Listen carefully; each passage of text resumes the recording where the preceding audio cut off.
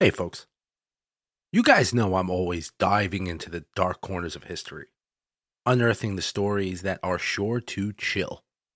Mastering the art of storytelling and research isn't just a passion, it's a craft. That's why I turn to Masterclass. Whether I'm analyzing historical documents or piecing together ghostly tales, Masterclass has been an invaluable resource in honing my skills. Masterclass lets you learn from over 200 of the world's best minds right at your fingertips. And the best part is it's all available for just $10 a month with an annual membership. I've been particularly captivated by the class on investigative journalism taught by Pulitzer Prize winner Bob Woodward. His insights into uncovering the truth may have transformed the way I approach each episode here. What's incredible is that 88% of members feel that Masterclass has made a positive impact on their lives. And trust me, I'm one of them. The depth of knowledge and practical tips I've gained have boosted my confidence and enriched the content that I bring to you every week. As a listener of Haunted American History, you get an exclusive 15% off an annual membership. Just visit masterclass.com/haunted.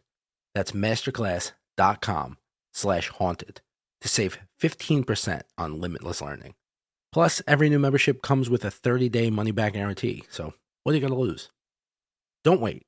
Join me and start transforming your passions into expertise by visiting masterclass.com/haunted. I'll see you there. This episode is brought to you by Visit Williamsburg. In Williamsburg, Virginia, there's never too much of a good thing. Whether you're a foodie, a golfer, a history buff, a shopaholic, an outdoor enthusiast, or a thrill seeker, you'll find what you came for here and more. So ask yourself, what is it you want? Discover Williamsburg and plan your trip at visitwilliamsburg.com. This episode is brought to you by FX's The Veil, starring Elizabeth Moss. FX's The Veil is an international spy thriller that follows two women as they play a deadly game of truth and lies on the road from Istanbul to Paris and London. One woman has a secret, and the other has a mission to reveal it before thousands of lives are lost. FX's The Veil, now streaming, only on Hulu.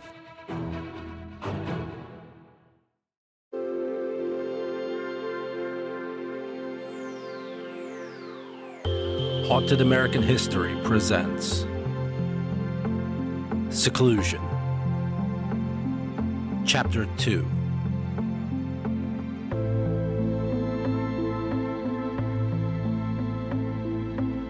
Betsy, is there any conceivable reason to believe that Annie committed those murders? Betsy? No. I'm sorry, but that's insane. My sister would never hurt anyone, let alone the things that happened. No. There's just no way. No way. She loved people. She loved animals. She loved so much. There's just no way.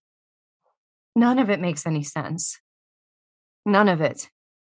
We understand how difficult this can be for you, hearing her speak to you. We're just grateful to have your cooperation in this investigation. Sure. I just can't stress enough how insane it is to suggest she did those things. So your sister would record herself speaking as part of her writing process. Is that correct? She liked to record her thoughts as they popped in. Audio messages. Usually she would just make a ton of recordings, give it to her assistant, and they would type it all out. And then that's when she would really start to write. I think that's how she would get herself started to write something. Usually she would do it while walking. She loved walking. New York City. It's a great place to walk. Central Park is, but the city is noisy. I love it to visit. Annie loved it all the time. I think she liked the noise. But that's the reason she wanted to go away to write. No distractions. No people. Yeah, that makes sense. Have you ever been interested in writing? Me? No. All the creativity went to Annie. No. Yeah, same with my brother. Oh, yeah? If you need a tire fixed, call me. If you need a website designed, call my brother. Not a creative bone in my body. I can relate. Yeah. I can make a baked ziti that'll make your head spin, but if you need help with your movie idea, call Annie. What was Annie's first book about? Her first one? Or the first one that got bought? Let's start with the first one. I mean, she always wrote. The first book I remember her writing was in high school. High school. Wow. That's impressive. I know. Imagine being her sister. What was the book about? It was about aliens invading Earth, but they don't attack right away. They slowly take over people one by one. It's this long, sprawling kind of epic war story, sci-fi. What happened with it? She burned it. She burned the book? Literally. She said it was bullshit and burned it at a bonfire. Wow. You would think keep it, just in case. That's not Annie. When she's done, she's done. And it did kind of rip off Invasion of the Body Snatchers a little bit. And the book that got bought, what was that about? It was about a divorce lawyer who starts sleeping with her client, and then the client kills his wife, but the lawyer is in love with the killer, naturally. Was that a movie? Yes. With, what's her name? Sydney Sweeney. Right. And, the other guy, what's his name? Henry Cavill. Right. My wife loves that movie. All wives love that movie. Well, they love hating that movie. It's a hate watch. Annie mastered that. Maybe I should get the book for my wife as a gift. The book was better, and it bought me a honeymoon in Hawaii, so that was nice. Okay. If we can, I'd like us to listen to the next communication from Mrs. Singleton. This is document number 102383-1C, dated November 30th at 10:21 a.m. Steve, would you play the tape, please? Okay.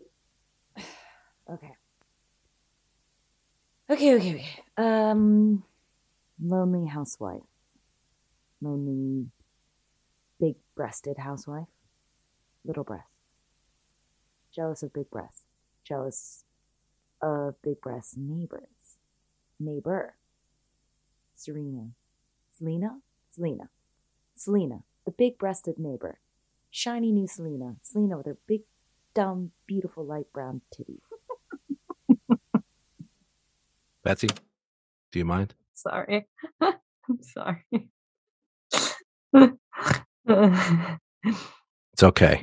Steve, can you? Husband a little too eager to invite them over for dinner. Husband a little too eager to invite Selena and her husband, the new neighbors, over for dinner. The husband, older, definitely not giving her what she wants. That's what her husband thinks of the other husband. I could give it to her better. I could give her what she wants. I could do it harder, faster. That's what the housewife thinks her husband is thinking. Protagonist's point of view. Housewife sees what she thinks her husband sees. Husband, originally a nice guy, swell guy, never been the type. No, wait. He has been the type. Of course he is the type. He's always been the type. She knows that. It's part of the reason she's attracted to him, because she's always in danger of losing him to someone newer, hotter. Not the first time. It's not even the second time. He's done this before. But never this close to home. Neighbor. That fucking neighbor. This bitch. Sharing my street. The street I've been on for 20 years. The street my kids sold lemonade on. Lemonade sold to other neighbors. Neighbors who didn't have perfectly perky light brown titties. She's not going to let him get away with this time. No. She's done letting him get away.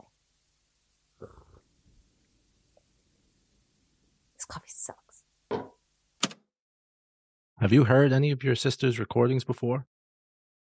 No. She's very protective of that. Writing is sacred to her. I actually feel a little queasy listening to this.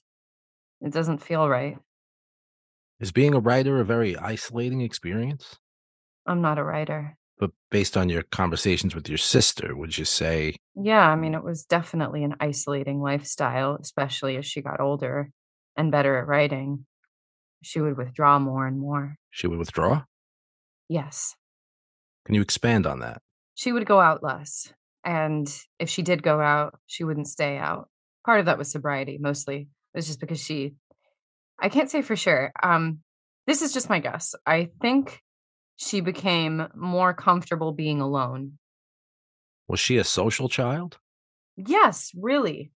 Until after her book was sold. That's when she started to withdraw. Before that, she was a really funny hang. She used to love hosting parties and merging different friend groups, always telling one friend about another friend that they should meet. She was a great host. She made everybody feel comfortable and funny. She made people feel funny, a great laugh, the best laugh. I'm sorry. Oh, don't apologize. It sounds like she was a great person. Is a great person.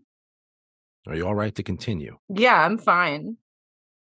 So we're going to continue listening through more of her recordings.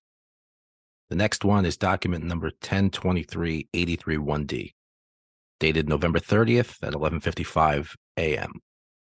Steve, the tape, please. A perfect serve. Where a racket snapped down on a serve was like thunder.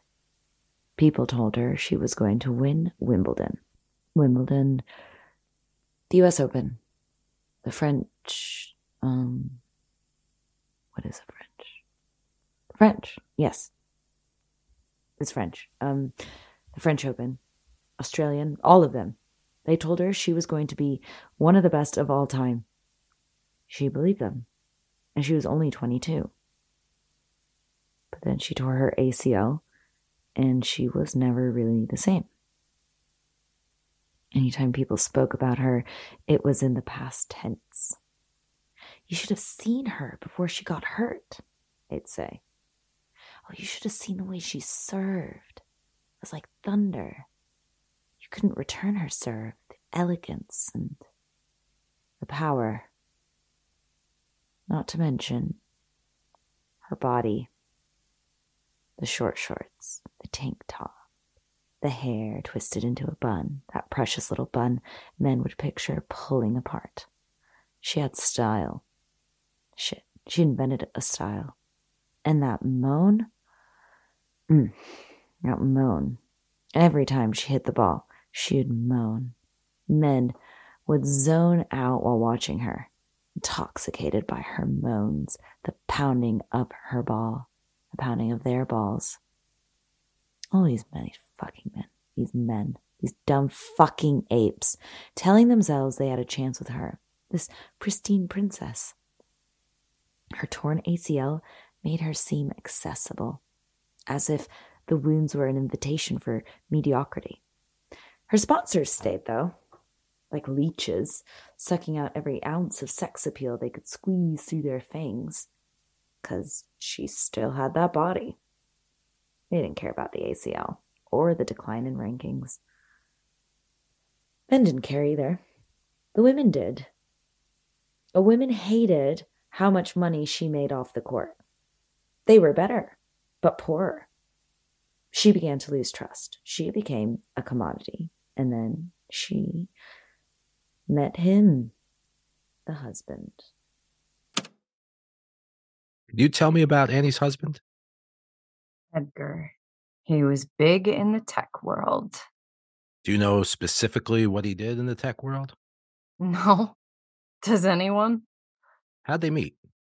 Her wife was a big fan of Annie. She dragged him to one of her book signings. He asked Annie where she got her glasses. Annie said it was a real moment between them. He was married at the time. Shocking. I know. Powerful men cheating on their wives. Did they have an affair? He finagled some fundraiser and invited Annie.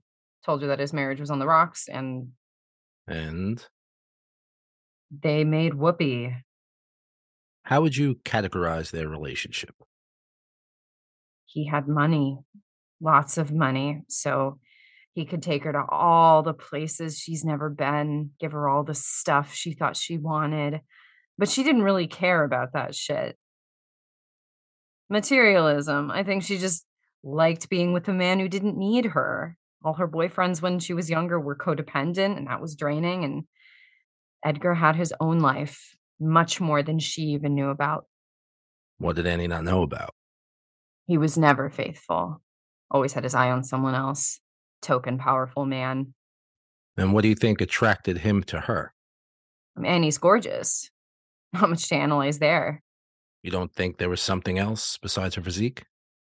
I think he liked how much other women liked her. Annie's books were catnip for women, especially rich women, rich suburban women who had no real lives of their own. Annie knew that. She knew how to tap into what they wanted.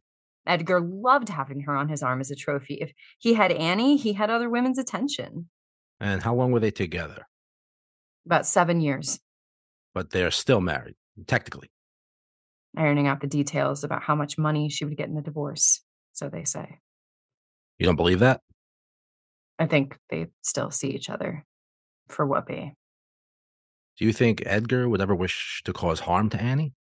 No, he's an asshole, but he's not dangerous. You don't believe Edgar is concerned about the settlement he may have to give her? That's not his first divorce. He's used to this.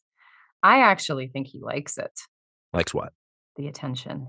If he gets divorced, it means women will know he was married to Annie. The Annie Singleton, the literary vibrator of a million suburban women. Can I get some coffee? Yeah, of course. Let's take a brief break. Hey, folks. You guys know I'm always diving into the dark corners of history, unearthing the stories that are sure to chill.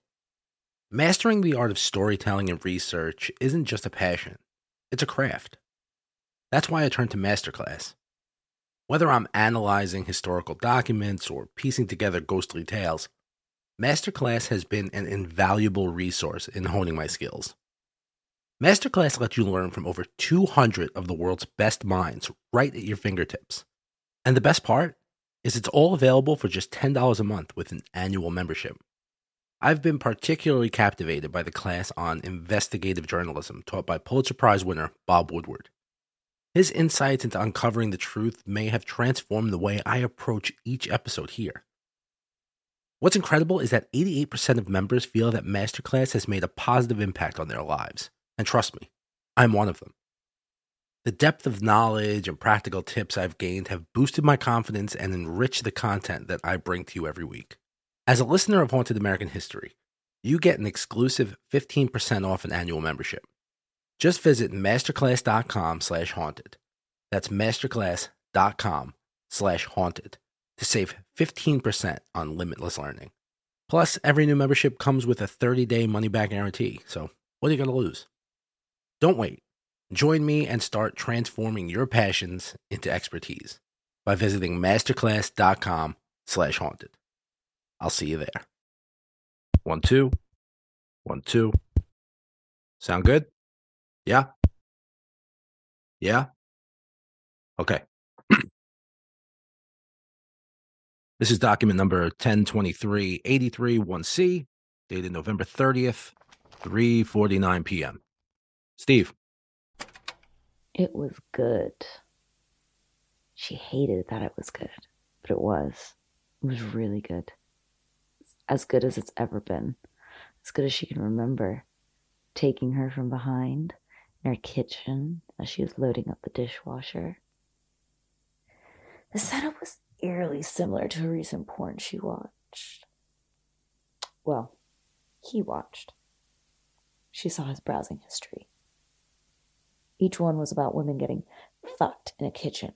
Except in the porn, it wasn't a husband. It was a personal trainer. And it wasn't the wife. It was a stepmom. The porn was good, but this was better. Hadn't been this good in years. And she knew why. Her. They had her and her husband over for dinner. Her and whatever his name was. He didn't matter. Not to her. To her, there was only her. Selena. Cunt. Wearing her faux wrap-style wrap-around sash to cinch your waist with adjustable spaghetti straps, littered with flowers over soft purple. Her breasts were perfect. Her breasts were proof God is a man, because no female god would make another woman stare at tits that perfect. He used the good wine, the really good wine, the Demanderoy le Biemont, Vin Romanée Premier Cru from France. He said it was a gift. He felt bad, he said, He felt bad for giving them regifted wine. Wine that runs $6,172. Our cellar isn't a trophy case. It's meant to be enjoyed. He said that to her. The same thing she said to him when he said he didn't want to open the Ligerie Grand Cru Côte Noire from France after her sister and her husband got engaged. I guess my sister's tits weren't perky enough. But that was a long time ago. Now, all she could think about was how mad that he'd made her come. Steve, you okay? Drop my glass. Sorry. Well, you're not the first man who's dropped their glass listening to Annie speak. Your sister's very talented. 29% of her audience are men. Is that high? For erotic thriller novels, it's God level. All right. Can we pause and find a broom? Okay. Let's continue with document 1023-83-1. If Steve is ready. Yes? Okay. Where he kissed her neck, where he grabbed her waist and pulled her tightly against his crotch. You could feel him. The man she married. The man she married was not her husband. The man she married was not her husband. And there he was, cupping his hand over her mouth, trying to subdue her moans, her rapid breathing, warming up his fingers. Fingers that would slide down her dress in her kitchen while the maid was still cleaning in the kitchen. They knew she could walk in. And they hoped she might walk in. So they used to love fucking in places where someone might see them. Bar bathrooms, parking lots, movie theaters, but never their new kitchen. The new kitchen that she designed after he bought the dream house. The kitchen design that became her project. Something to keep her occupied while he worked. Late nights. Long weekends. Somehow her kitchen became off limits for sex. She felt her body becoming off limits over time. The only sex they had now was on winter Sunday morning when he was forced to stay home. 11 pumps. She counted last time, wondering if he could go 15 rounds. She knew it wasn't because of her. It was because of her. It was just a matter of time until it wasn't her in her kitchen. It would be her. Her in her kitchen. Just a matter of time. A matter of time. A matter. Is that a cigarette? Betsy? Can you rewind? That was a cigarette, right? A matter of time. A matter of time. A matter. That was a cigarette. She told me she wasn't smoking. She told you she wasn't smoking. She told me in our conversation right before this. I mean, you guys heard it, right? You said you two, you never lied to each other.